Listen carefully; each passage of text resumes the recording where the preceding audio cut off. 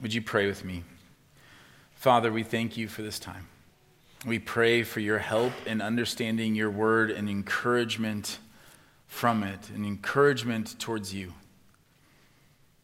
Lord, let us, I pray for your help, not only in my communicating, but in our hearing and our understanding. And that regardless of the words that I use or say, Lord, that you would speak to us. Holy Spirit, that you'd speak to our hearts and draw us closer to you and give us a clearer picture of what it means to be known by you and loved by you and to follow you. We pray this in Jesus' name. Amen.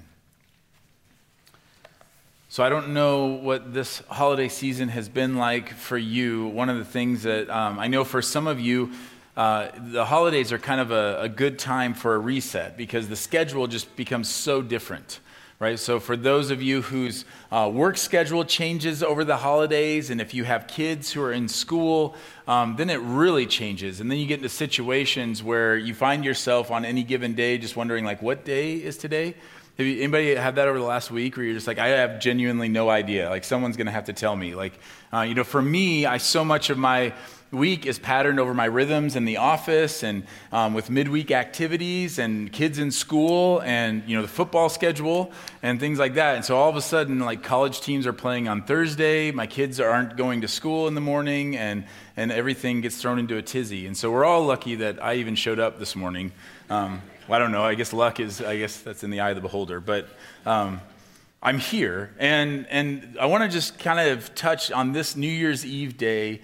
It's kind of Sunday in between Christmas and New Year's. We typically try to give at least something, some kind of a reset, a recalibration, just something simple. I know that our capacities are probably lowered at this point of just a lot of food and a lot of sitting around, a lot of dealing with family, and so we're just kind of tired. And so we sing and we take communion together and hopefully hear some encouragement from the Word.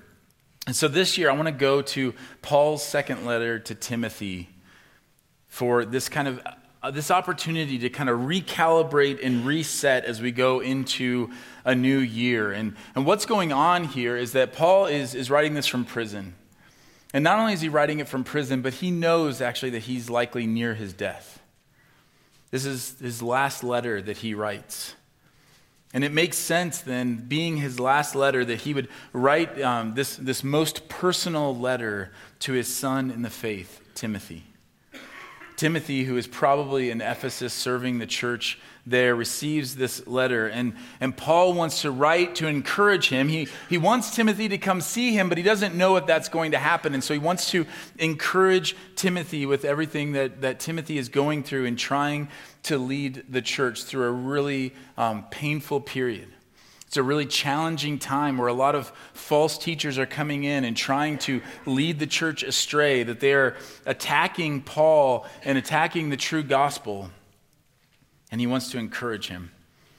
And in this first section, we're just going to zero in on one little passage, but in this first section, Paul is reminding Timothy of his calling in Christ Jesus. He's affirming this calling. He's telling him, hey, remember why you exist. Remember your calling. He talks about his faith of his grandmother and his mother that was passed to him, how God called him, and now he's rooting him and firming him up. Before he gives him instructions on how to deal with these challenges he's facing, he first reminds him of his calling. And so that's what I want to do this morning, is from this little passage, is to remind us of our calling. Whatever challenges may come this year, whatever obstacles, that we need to be reminded and rooted into this calling that we have in Christ Jesus. To remember that we are committed to something bigger, and it's worth it. I don't know about you, but I've had the privilege of having some really great mentors in my life. And those mentors, they tend to bring clarity to situations. The best mentors ask questions and point out things that just make things a little clearer. We start to, all of a sudden, we might be like chaotic in our thinking and trying to figure out, like, well, what am I supposed to do here? And why is this happening? And what's going on over here? The best mentors come alongside of us and can, in just one question or one thought, all of a sudden make so many of those other things fade away, and we're able to see more clearly. That is a big part of what Paul is doing for Timothy here. As I mentioned, there have been lots of challenges to the gospel, a lot of people challenging Paul and his authority and discrediting him, and Timothy needs clarity. And before Paul even gets to the clarity of the gospel, Paul reminds Timothy that this fight is worth it. So let's look at what he says to him in 2 Timothy chapter 2, verses 3 through 7. He says, "Share in suffering as a good soldier of Christ Jesus. No soldier gets entangled in civilian pursuits, since his aim is to please the one who enlisted him. An athlete is not crowned unless he competes according to the rules. It is the hard-working farmer who ought to have the first share of the crops. Think over what I say, for the Lord will give you understanding in everything." What I want to pull out of here is that Paul is reminding Timothy, and through this letter to Timothy, reminding us that you are called to a person and to a way and to a work. You are called to a person, a way, and a work. You're called to a person. Paul says, no soldier gets entangled in civilian pursuits, since his aim is to please the one who enlisted him. He wants to remind Timothy that you exist to please the one who enlisted you, just like a soldier. Your focus is to be single. Don't get entangled in civilian pursuits. And I don't know about you, but it's very easy to get entangled in civilian and worldly pursuits. But Paul wants to remind Timothy that no, you need to add some clarity to your life and remember, who do you exist to please? You are called to follow Jesus. I was talking with a friend recently who served in the military. I've talked with several people from the military, and they've said similar things. They said one of the great things about the military is that you don't have to think too much. Like you just you get up, you do what you're told to do, and you do it. And in fact, for a lot of people adjusting out of the military, as I've talked to them and walked with them as they adjust out of it, some of that is challenging if you don't have someone telling you when to get up and where to go and what you're supposed to do next. And so there's a lot of confusion that can come in that, a lot of feeling overwhelmed by all of that. Now, obviously, there are major downsides to that as on a human level because people are broken, right? Systems are broken. That if we just gave ourselves over to just following a person and said, well, I'm just going to do, it's just easier, I'm just going to do whatever this person tells me to do, that would not be a good idea with a human. But it's not the case with God. With God, we are able to do that. With God, our full existence is in order to please him, and that is good. And it's good because what is pleasing to God is also what is for our joy and for our good. Because he is good, and he made us, and he knows you, and he designed you, and he is sovereign, and he is a good father who gives good gifts. He fully understands your situation, your personality, your calling, and he wants this great reward for you and wants to give this to you. It's something we could never do as humans. Like I think about how much I love my kids and how much I want for them to experience and how much I want for them in their lives. But the reality is no matter how much I love them and how much I want good things for them, they're never going to find it by just doing whatever I say to do. I mean, I wish they would try it once, but they won't. They're not going to find it, right? But with God, you can. And that's really clarifying. Because much like a soldier, we actually, as Christians, are able to get up and to say, Lord, what do you want? Knowing that whatever he asks of us is good. Whatever would please him is good. It's clarifying to ask the question, who do I exist to please? Who's the most important one? Think of the last time you were in a group of two or more and you had to decide where to go out to eat. How easy is that? It's not very easy, right? Like you're a group of people and say like, hey, where do you want to eat? What's the answer always? I don't care, wherever, right? And then you suggest something, and they say, not there, I don't feel like that. And then you just keep going on and on and on with that. It's very difficult. It's very challenging. Now, let me ask you this. If you're in a group of people and you have to decide where to eat, does that change when you realize, when I tell you that, okay, in that group of people, you're actually celebrating one of your friend's birthdays? Well, now it gets simpler, right? Well, now it's just, well, where do they want to go eat? Because that's what matters most. It's very clarifying when you realize, when you're in a group of people, when you're in a situation like, well, whose desires, whose interests matter most? That's very clarifying. All of a sudden, it doesn't really matter much if you feel like tacos. Like if they want cheeseburgers, then you're going to go get cheeseburgers. And if my life belongs to Jesus, if I exist to worship him, then what he desires and what he calls me to in any given moment is what matters most. And it brings a lot of clarity to situations. Like, how do I parent in this moment? Well, who do I exist to please? How do I serve this church? How do I determine what I'm going to preach? Well, who do I exist to please? Should I take this promotion or move to this place? Well, who do I exist to please? If I exist to please man, whether it's others or myself, then things get muddy. If my biggest desire in parenting is that my kids would obey me, then things get muddy. If my biggest demand is that I am respected, then things get really muddy. But if my desire is to please the one who said, come, follow me, then it's actually really clarifying.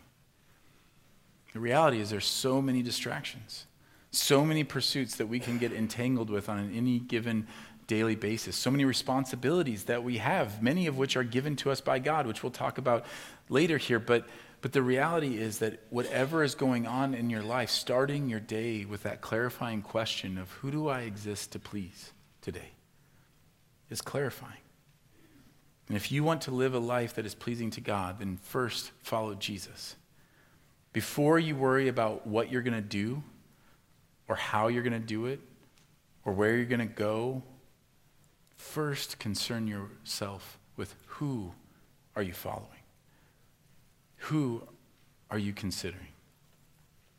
This is what Jesus says in Luke 9 when he talks about following him. He says, as they were going along the road, someone said to Jesus, I will follow you wherever you go.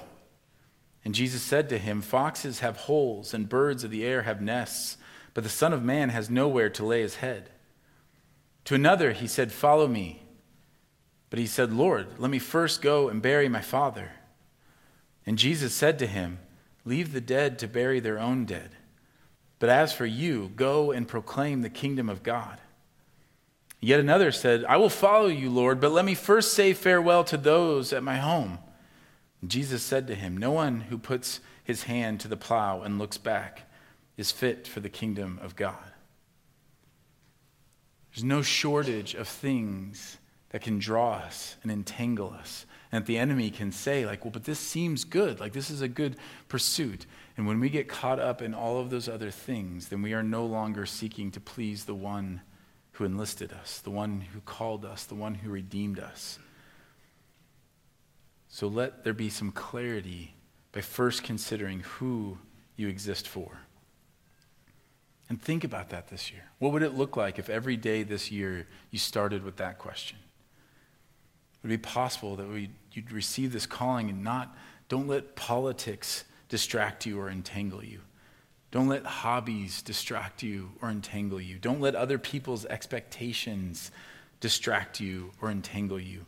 Don't let social media and the pressure that produces distract you or entangle you. Let your single-minded focus be to please the one who said, come and follow me. You're called to a person. You're also called to a way. And that is also clarifying. What he says, an athlete is not crowned unless he competes according to the rules. So first he compares Timothy to a soldier, and now he compares him to an athlete. An athlete is not crowned unless he competes according to the rules. And what does this mean? Does this mean like, okay, so Christianity, all right, I thought we always say Christianity is not a list of rules, but here's the thing. Jesus sets out the way of the kingdom. And he says, look, if you belong to the kingdom, then you'll live as citizens of the kingdom. That is a way, and he sets this out. He talks to the disciples all the time about the way the kingdom differs from the world. He talks about the authority and how they would respond in authority, that they would become the least, that they wouldn't lord their authority over others like the Gentiles do. He says things like, they will know you are my disciples by how you love one another. If you want to save your life, then you'll lose it. He tells them to love their enemies and to pray for those who persecute them, to turn the other cheek, to forgive as they have been forgiven. He lays this out, and it's often commonly referred to as the law of Christ, but we talk more about it as the way of Christ. And that's because Jesus says, I am the way, the truth, and the life. No one comes to the Father except through me. So that is clarifying. So as you're following this person, the person of Jesus, and you're following him, and you seek to please him, then you realize that as he goes, as you follow him, then you also go in the way in which he went. And that way is characterized by all these things that he taught. And it's clarifying. I'm going to reveal something shocking about my past. I hated running track. I know you look at me and you think, wow, track star. That's probably what you're thinking. Shockingly, no. I was not fast. And so I hated running track. I hated running on the track. PE, the day of running the mile, was like the worst day. All right? Just so you know, like, do they still do the presidential fitness? And so, like, you have to run the mile is one of the things, and you had to run it under a certain time. And I still remember our PE teacher in the 8th grade saying, you have to run it under this certain time. If you don't, then you're going to have to run it again. Well, guess what? I ran so hard, and I did not make the time. And afterwards, the PE teacher chastised the people who didn't make it, like said, you're going to have to run it again. Come in and see me for a time. You're going to come in the morning and run it again. And as we're walking out the field, he comes up to me and he goes, Jay, I know you did your best. You don't have to run it again. And I've never been so humiliated and so relieved all at once. It was so great.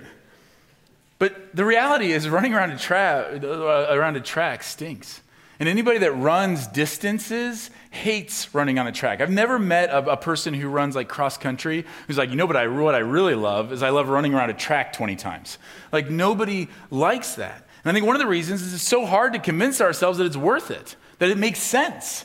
Like, why would you run across? Like, why not as you're running on the backstretch, if you've ever had the thought of, listen, if that's the finish line over there, what in the world am I going all the way around here for? Like, why don't I just cut right across the field? And imagine if someone did that in a race. And as they're walking along, they're like, well, I'm just going to cut across here. And if they did and they crossed the finish line, would they win? No, of course they wouldn't win. See, Paul wants to remind Timothy that the way of Jesus matters. It's not just about accomplishing these certain things, about like getting across the finish line or praying a prayer or making the right moral stances. Like Jesus says, like, I am the way, follow me.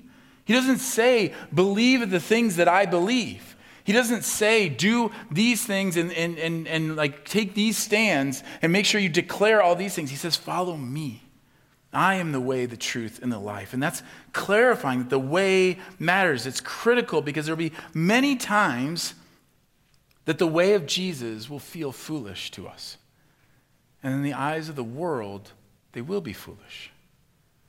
And we don't like to look foolish.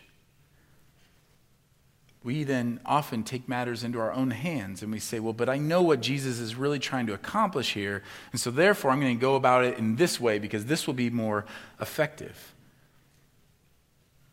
But look at Paul. This is the criticism of Paul.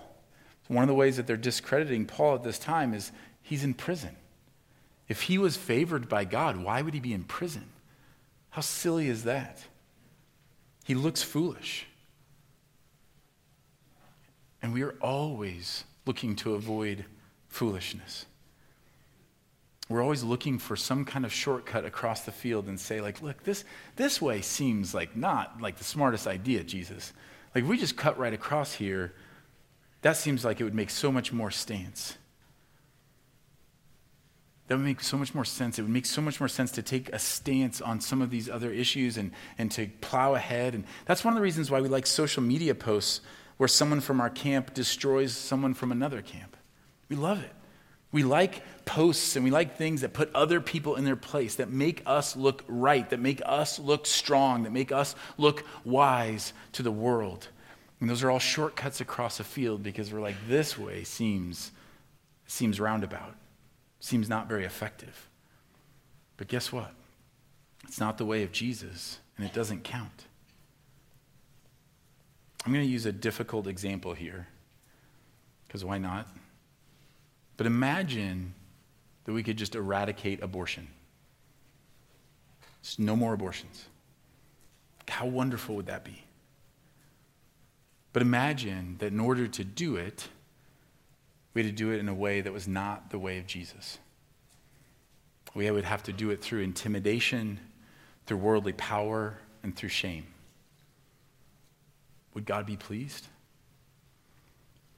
I think one of the major problems in the church today is that way too many people would say, well, yeah. And that's no different than the athlete saying, well, this is dumb. If I just cut across the track here, I'm going to win. No, you won't, because that's not the way. It's not the way the race has been set up. There's a harsh reality that God doesn't care what your stance is about abortion if your stance is opposed to the way of Jesus. He doesn't care what your stance is on marriage if your stance is opposed to the way of Jesus. He's not impressed with your understanding of truth if it is not in the way of Jesus. If you don't believe me, look at how Jesus responds to Peter in the garden when Jesus is arrested. And behold, one of those who were with Jesus stretched out his hand and drew his sword and struck the servant of the high priest and cut off his ear. Then Jesus said to him, put your sword back into its place, for all who take the sword will perish by the sword. Do you think that I cannot appeal to my Father, and he will at once send me more than 12 legions of angels? But how then should the scriptures be fulfilled that it must be so? Peter's rebuked. Why? Because Jesus is saying, do you think I need you to take matters into your own hands? Do you think for 1 second that I am not in control in this moment? Think about how much more of an urgent situation could you possibly get than Jesus being betrayed and arrested and taken by soldiers. This is it. This is the moment. And I imagine Peter and some of the other disciples are like, finally, I get a chance to give Jesus something, to protect him. And Jesus looks at him and says, you're going to protect me? Don't you realize that if I wanted, I could call on my Father and legions of angels would come here to protect me?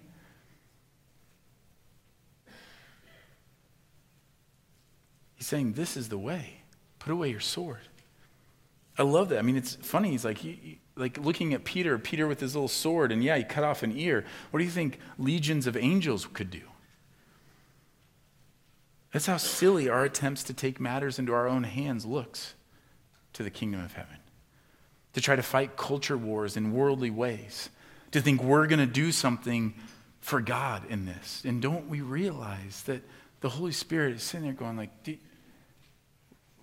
we could take care of this right now. God could just say, this is gone. And it would be gone. He doesn't need us to accomplish things for him. He's called us to go about life as citizens of a kingdom so that others may see our good works and glorify our Father who is in heaven. Where are you tempted to compete according to your own rules? In a way that makes sense to you. In a way where you say I know Jesus says this, but that just doesn't make sense. That just doesn't sit well with me. And so I'm going to go about it in my own way. And I think God will be pleased because he'll see at the end of the day, I accomplished way more than Jesus would have. Eesh. Maybe don't. Maybe take a step back at that point and say, if Jesus is calling me in this way, then maybe that is the best way. And Paul wants to remind Timothy of that. Don't give up on the way of Jesus. As Paul has submitted himself and as he's been imprisoned, as he has suffered for the sake of Christ, he's telling Timothy, this is the way. Don't take a shortcut across the field. There is no shortcut. And by the way, if you want a great section of Scripture to tell you what that way is like, look at the Sermon on the Mount in Matthew 5 through 7. And we preached a whole series on that. So daily remind yourself that you exist to please the one who has enlisted you, and also to follow him in the way that you are called to a way, because he is a way. And finally, you're called to a work. Paul says, it is the hard-working farmer who ought to have the first share of the crops. And he's giving him a daily reminder, that the call to follow Jesus is worthy of our hard work. I'm not sure if you know this, but farming is hard work. A lot of times, like some of you are like, wait, it is? Don't you just get to feed baby calves and like play on tractors? Yeah, pretty much. But there are some hard things to it. This is some of the stuff. You're wondering why, if you ever wonder why my farming friends don't like me very much, this is why, because I say things like this. But the reality is, like, my mom grew up on a dairy farm, and so I used to hear all the time stories about that. My father-in-law grew up on a dairy farm, like all kinds of stories. Like, it's hard work. And if you want to succeed at farming, you have to work hard. But the idea is all that hard work is worth it because of the crops that you get, because of the payoff. And Paul compares ministry to farming because he's telling him it's hard, but it's worth it. The way of Jesus, if you're going to follow Jesus, this way is hard, but it's worth it. And many of you have experienced this, how hard ministry can be, how hard at times following Jesus is. It can be emotionally draining, physically exhausting, and mentally taxing. And our flesh does not like that. We want easy. We want a lot of things, but not everything is worth the hard work to us to get it. Right? And so we declare we want all kinds of things. And we often do this in our faith. That I want these things, God, but we don't want to walk the road to get it. It would be like someone saying, like, I want to be a farmer, because I want to be a farmer when I get to like go and sell all the crops and make the money off of the crops, or I get to eat all the food. And you'd say, well, but there's hard work that takes. Like, well, no, I don't want to do that. I just want to reap the harvest. Well, it doesn't work that way. And we have a great illustration of this today on New Year's Eve. This is what New Year's resolutions are all about. This is why I don't do New Year's resolutions, because I realized a long time ago that they were just fantasy in my world. Right? Like most people, New Year's resolutions are things that we want, but they're not worth the hard work of getting it. So they're things that we declare, like, oh, this is what I want my life to look like. And then 3 days into it, we're like, never mind, not worth it. They're just things that we say, essentially what we're saying is, if there was an easy way to get this thing, then I would want it. I would totally want it. That's why we have so many gym memberships. People who go to the gym year-round hate January. Amen? Do I get an amen from that? That makes it sound like I go to the gym year-round. I do not, obviously. I'm one of the people you hate. And so that's fine. All of a sudden in January, you can't get into any of the machines. You can't do anything because there's all these people who are like, no, this is the year. And then 2 minutes on the rowing machine, you're like, oh, wait, this is hard. I don't feel so good. I'm out. Listen, this is what we do all the time. Commitments to eat healthy sound good in theory, and then you actually have to choose the salad over the cheeseburger, and it all goes out the window. These are all the things that we do. We declare, like, this is what I'm going to be like, and then like, it's too hard. And unfortunately, the same goes for our faith, and I hear it all the time. We want to be closer to God. We want that in theory. We want to experience what God has for us, but we want it to be easy. Like, here's probably the number one thing I get, like the number one category I get asked is something along this line of, what's the easiest way to follow Jesus? Now, no one's actually ever said those words to me, but it's inherent in the conversations that follow. And remember, we're in a safe place here. We have all struggled with these things. This is a battle that all of us face. just consider if you've maybe said some of these things. Say, I want community. I want to be connected to people. I want to know people and be known. Okay. Well, this is how you go about getting it. I don't want it that badly. I'm going to have to talk to people that are not like me, and it could be awkward. Or somebody says, I want to know the Bible better. I want to understand it. Great, okay. This is how that works. Don't you have like a Cliff's Notes version I can read? Just another, like some kind of book or commentary I can read that'll just tell me all the things I need to know? Or I want to abide in Jesus. I want to be connected and follow him. Okay, well then follow him. Well, do I have to follow all of it? And the reality is, if we're just honest and we take a step back and we just take a deep breath and realize that no one is looking at me right now. Well, you're all looking at me right now, that's fine. But you're not looking at each other, you're not judging each other. The Spirit is not a spirit of shame, but just wanting to illuminate some of these things. The reality is that we work so hard for so many things in our lives. It's one of the things I love about the upper Midwest is that there's such a value on hard work. Well, what are we willing to work hard for? We work hard for financial gain, sometimes the accolades and the praises of men, sometimes for our hobbies, for our families. And we're willing to pour out all kinds of time and money and energy and discomfort to get those things. You know, an example of that is it's consistent. I hear this when we talk about just spending time with God. Like, you want to grow closer to God, just start small and start spending time with him. Well, I just don't have time. I'm so busy. Like, I want to, but I'm so busy. Well, forget about, charting your whole day about how much time are you scrolling on social media or doing other things. Like, forget about all that. But often what I'll just say is, we'll just get up 15 minutes earlier. And you know what's interesting in 30 years of ministry?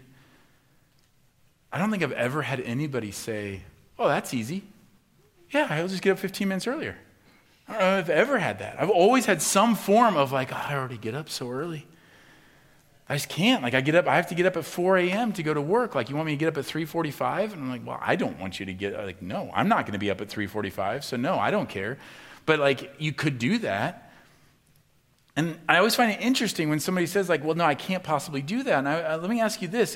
If your employer said to you tomorrow and said, hey, I need volunteers to show up 15 minutes early to work. And if you show up 15 minutes early to work, you're going to get paid time and a half the whole day. Anybody going to say, I'm already getting up so early? 15 minutes? I mean, some of you might, but most of you are going well, no, obviously I'm getting up 15 minutes early. If he said an hour, if he or she said an hour early and you get time and a half or you get double time for the whole day, you're going in an hour early. That's just a reality check. It's not a guilt trip. It's not I'm not saying well, if you care that much about it, then how much more should you care about Jesus? I'm just saying, hey, just look at the reality that we often move heaven and earth to fit in all kinds of things in our life, whether it's youth sporting events or hunting trips or overtime. So let's not pretend that the reason that we're not involved the way that we want to be involved in God's kingdom and in his church family is really because of time. Let's dig a little deeper, because the Spirit wants to dig a little deeper and show you with kindness and gentleness, hey, it's actually this over here. And let me help you cultivate this desire.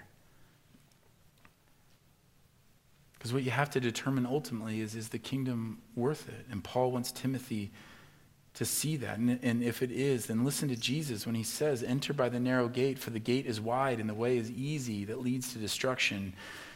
And those who enter by it are many. For the gate is narrow and the way is hard that leads to life, and those who find it are few. It's just a reality. There aren't any shortcuts.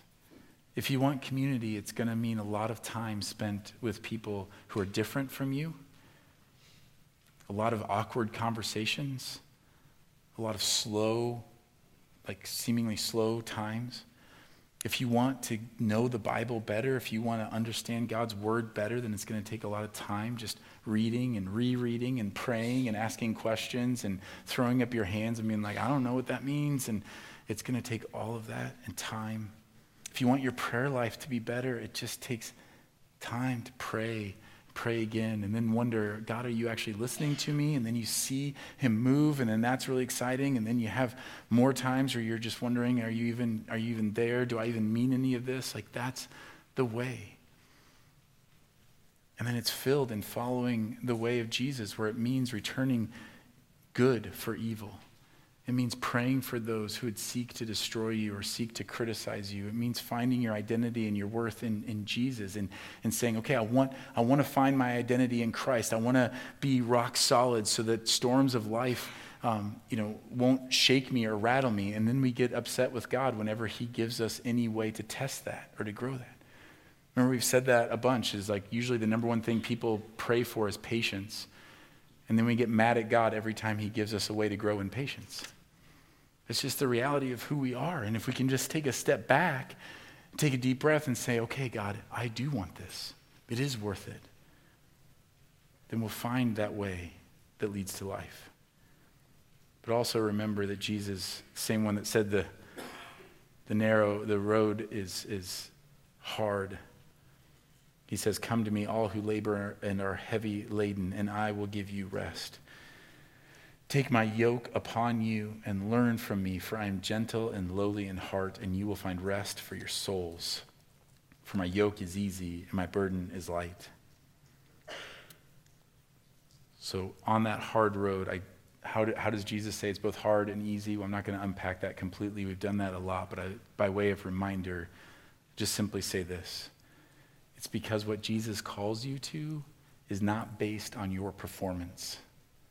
It's just based on your faith in his performance. That's what makes it easy. And it is the way of life, to abundant life and joy and peace. And so the reward is more than worth it. It's interesting when the disciples say to Jesus, look, we've given up everything to follow you. What are we going to get? And he's like, you really haven't given up anything. You're not going to get back 10 times or 100 times. Saying it's so worth it. That's what makes it easy and light, is that the one we're following loved us and gave himself up for us. He has shown us the way. He's done everything and more than that he's asking of us. And what he's measuring is not your performance or how well you understand the Bible or how successfully you shared the gospel or how perfectly you went about your day. He doesn't measure about those things. What he's measuring is your faith. You say, Jesus, you're worth it.